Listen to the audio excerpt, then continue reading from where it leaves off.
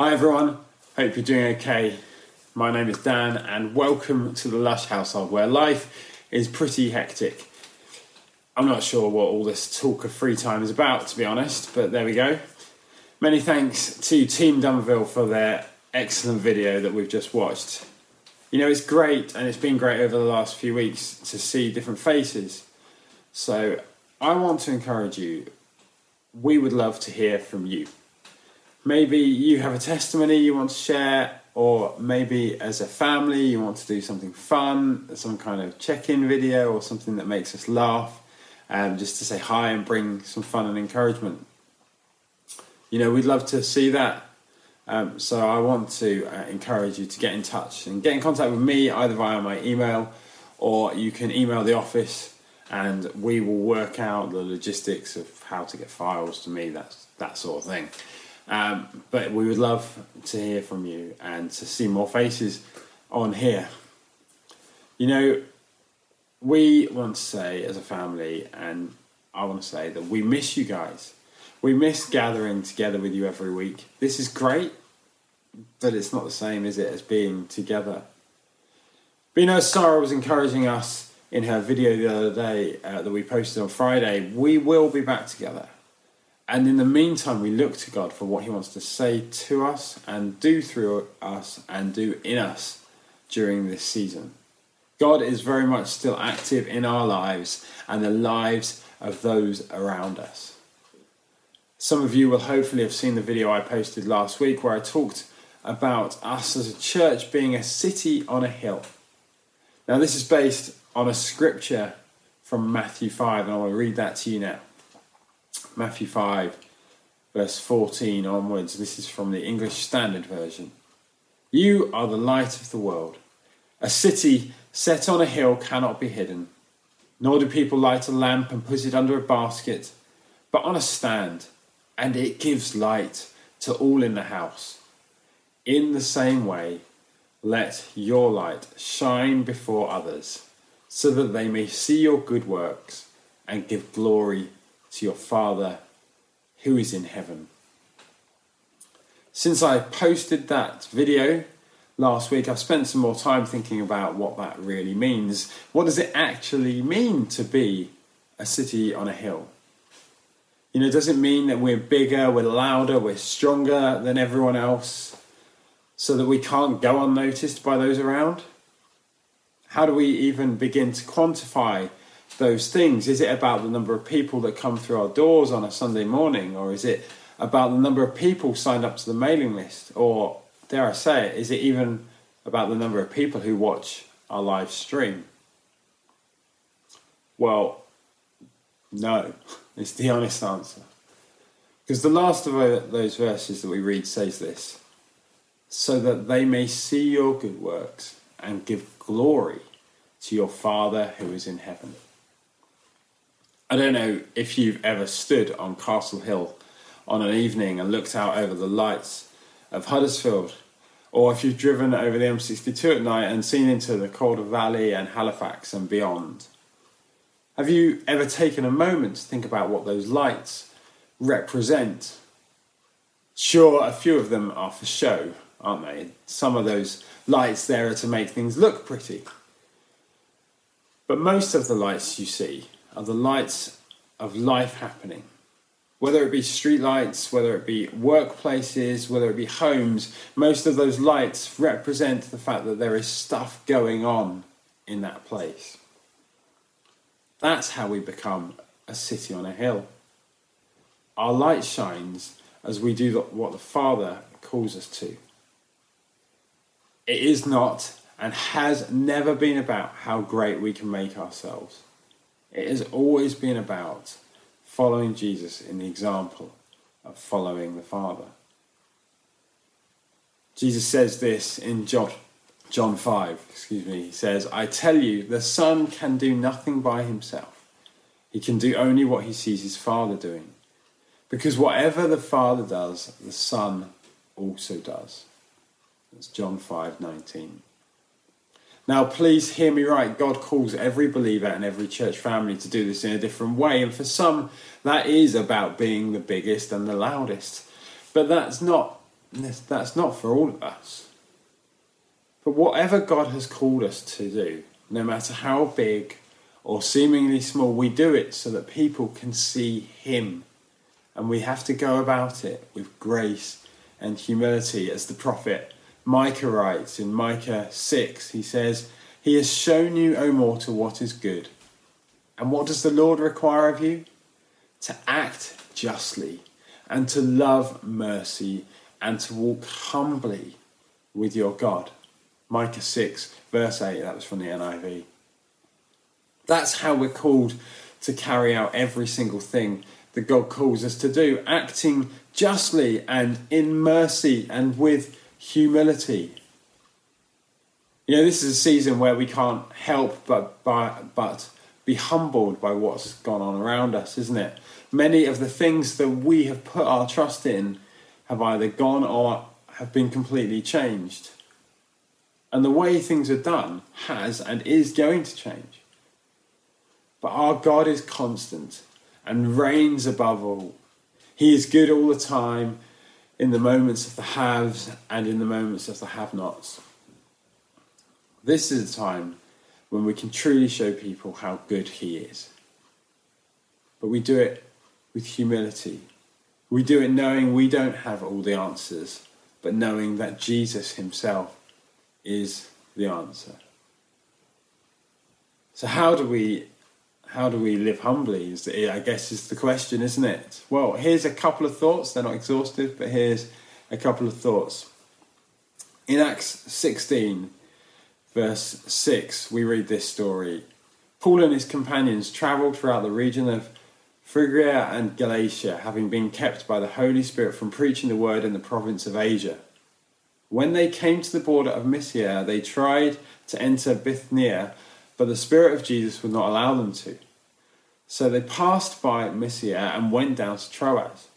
During the night, Paul had a vision of a man of Macedonia standing and begging him, "Come over to Macedonia and help us." After Paul had seen the vision, we got ready at once to leave for Macedonia, concluding that God had called us to preach the gospel there. Paul had plans. If there was ever a man who it can be said that he was all out for spreading the gospel, it is Paul, isn't it? And here he is in Turkey with a plan to take the gospel further into Asia. But God changes that. And Paul responds in humility. He lays down his own thoughts, he lays down his own aims, and he goes where God tells him. Our first point is to hold things lightly. Paul holds his plans lightly. Time and time again, we read how God moved Paul to go somewhere else, and each time Paul does it, and each time God moves.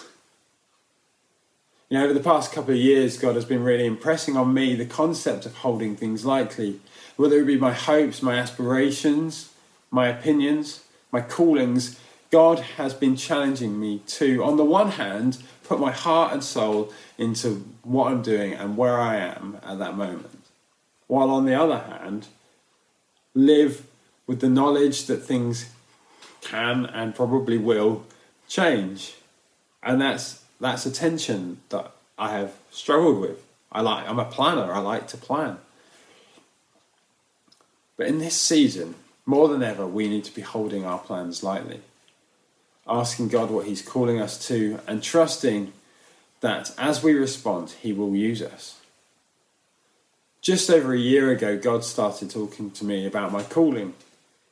I've long believed, as many of you know, that God has called me to be a facilitator in people meeting with him. And I have believed this would largely happen through my job as a sound engineer. And it has. I have been a part of those things, and I've seen things happen in my job. It's amazing. But through several conversations I had and times with God during last year, I sensed things were changing. And in September last year, God clearly told me to allow him to expand my vision. And as he did so, I started to understand that it was more than just standing behind a sound desk. And I realised that God was leading me into new places. Fast forward 7 months, and I've been thrown into the deep end of a new job, working for the church and helping people to connect to each other and to Him in a very different way.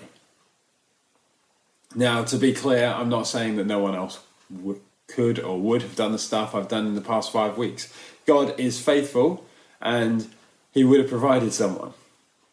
But I do believe that He has put me in my role for this moment.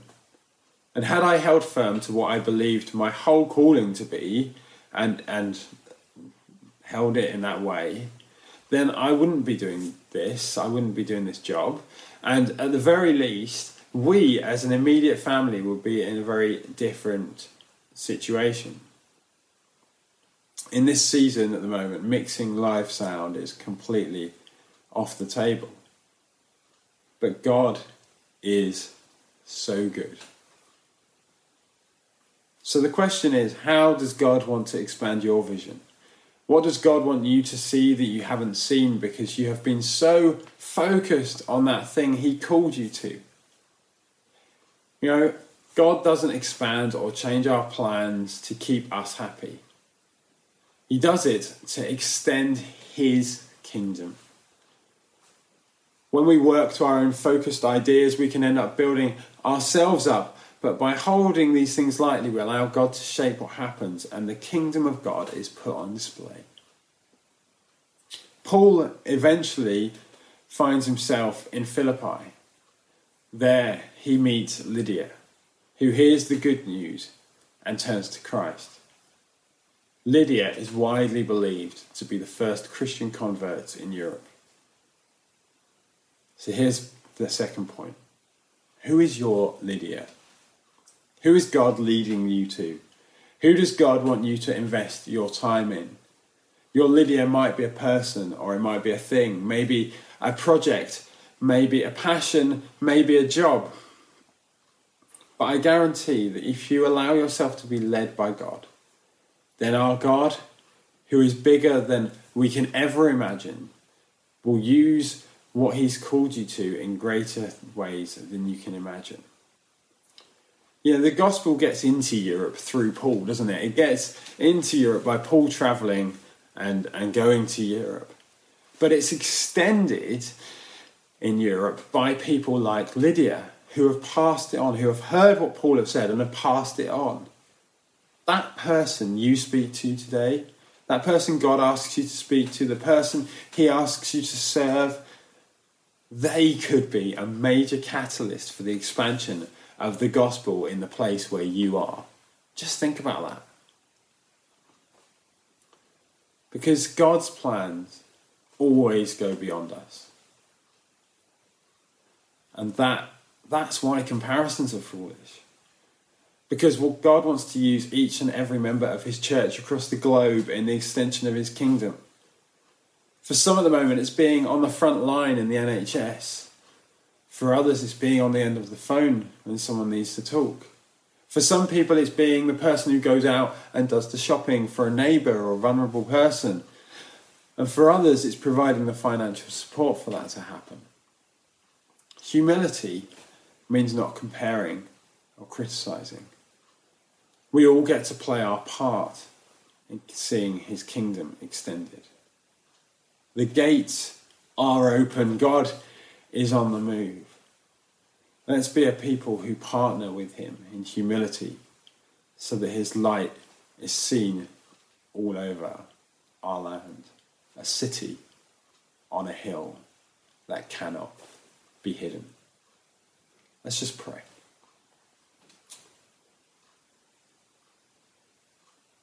Father, I thank You for Your goodness. And I thank You for Your kingdom. A kingdom that is never ending. A kingdom that goes far beyond what we can possibly imagine.